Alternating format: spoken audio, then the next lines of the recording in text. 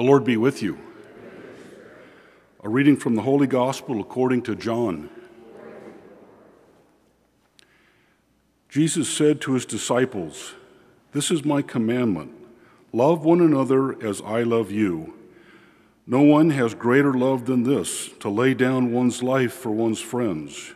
You are my friends if you do what I command you. I no longer call you slaves because a slave does not know what his master is doing. I have called you friends because I have told you everything I have heard from my Father. It was not you who chose me, but I who chose you and appointed you to go and bear fruit that will remain, so that whatever you ask the Father in my name, he may give you. This I command you, love one another." The Gospel of the Lord.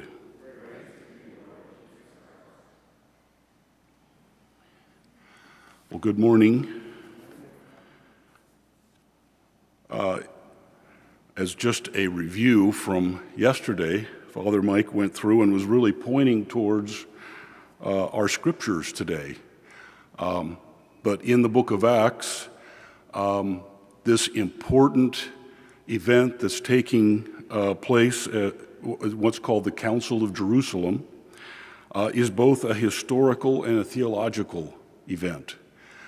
In fact, I have the importance of the historical event. I've read conversion stories of people who really point to this and say, you know, this is exactly the way the Catholic Church operates today on theological issues. They come together, they participate with the Holy Spirit, and they come out with a deeper understanding of faith.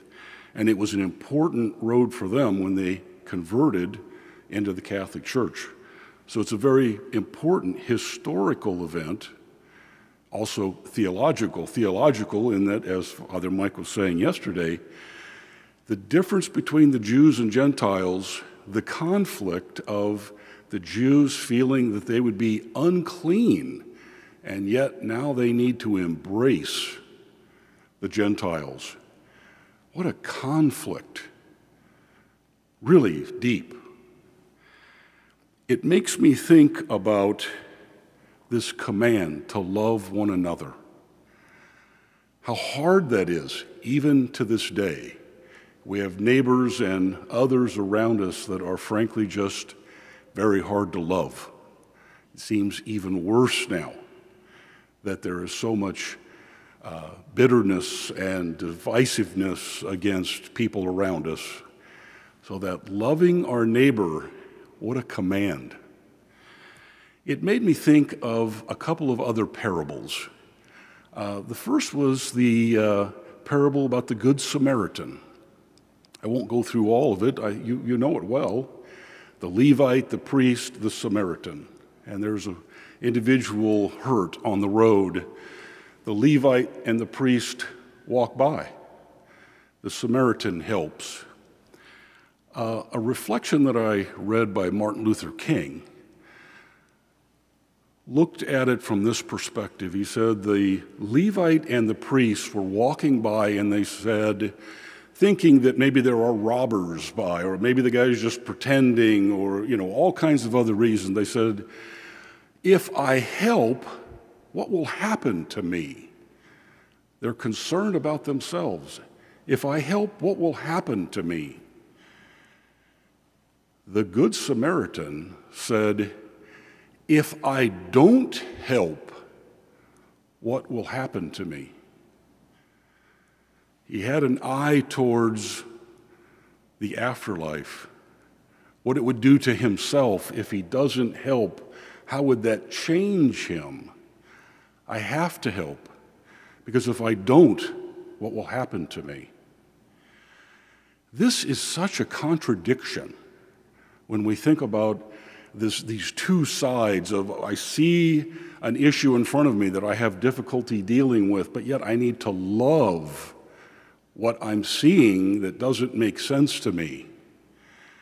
In the 6th century, Pope Gregory the Great said, teaching in contradiction is where we learn more deeply about the heart of God.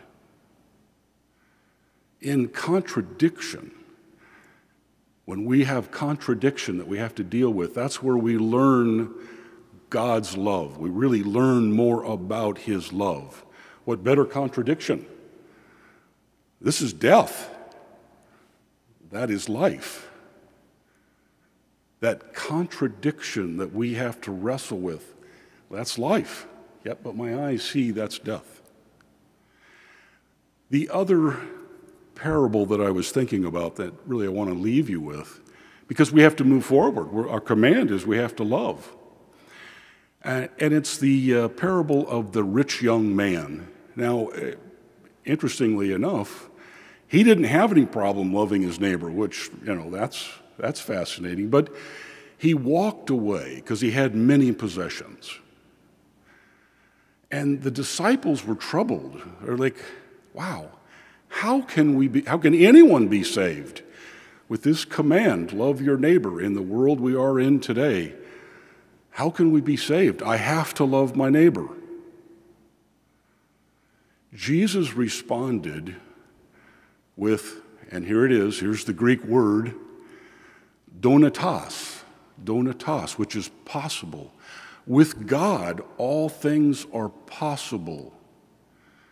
When we see contradictions, what we need to remember is the Greek word dunatos. Now, it's easy to remember. Do not toss away what God can do for us. All things are possible. Jesus in the garden says dunatos. When he says, take this cup away from me, but yet not my will, your will, because all things are possible with God. Mary says it as well when the angel comes to her. I don't know exactly how this will happen, but with God, all things are possible. When we see contradiction, and we know that we have to love, I don't know how to love, dunatos. Do not discount that God will come, maybe not in front of you, but at some point, dunatos. All things are possible with God. Let's stand and offer our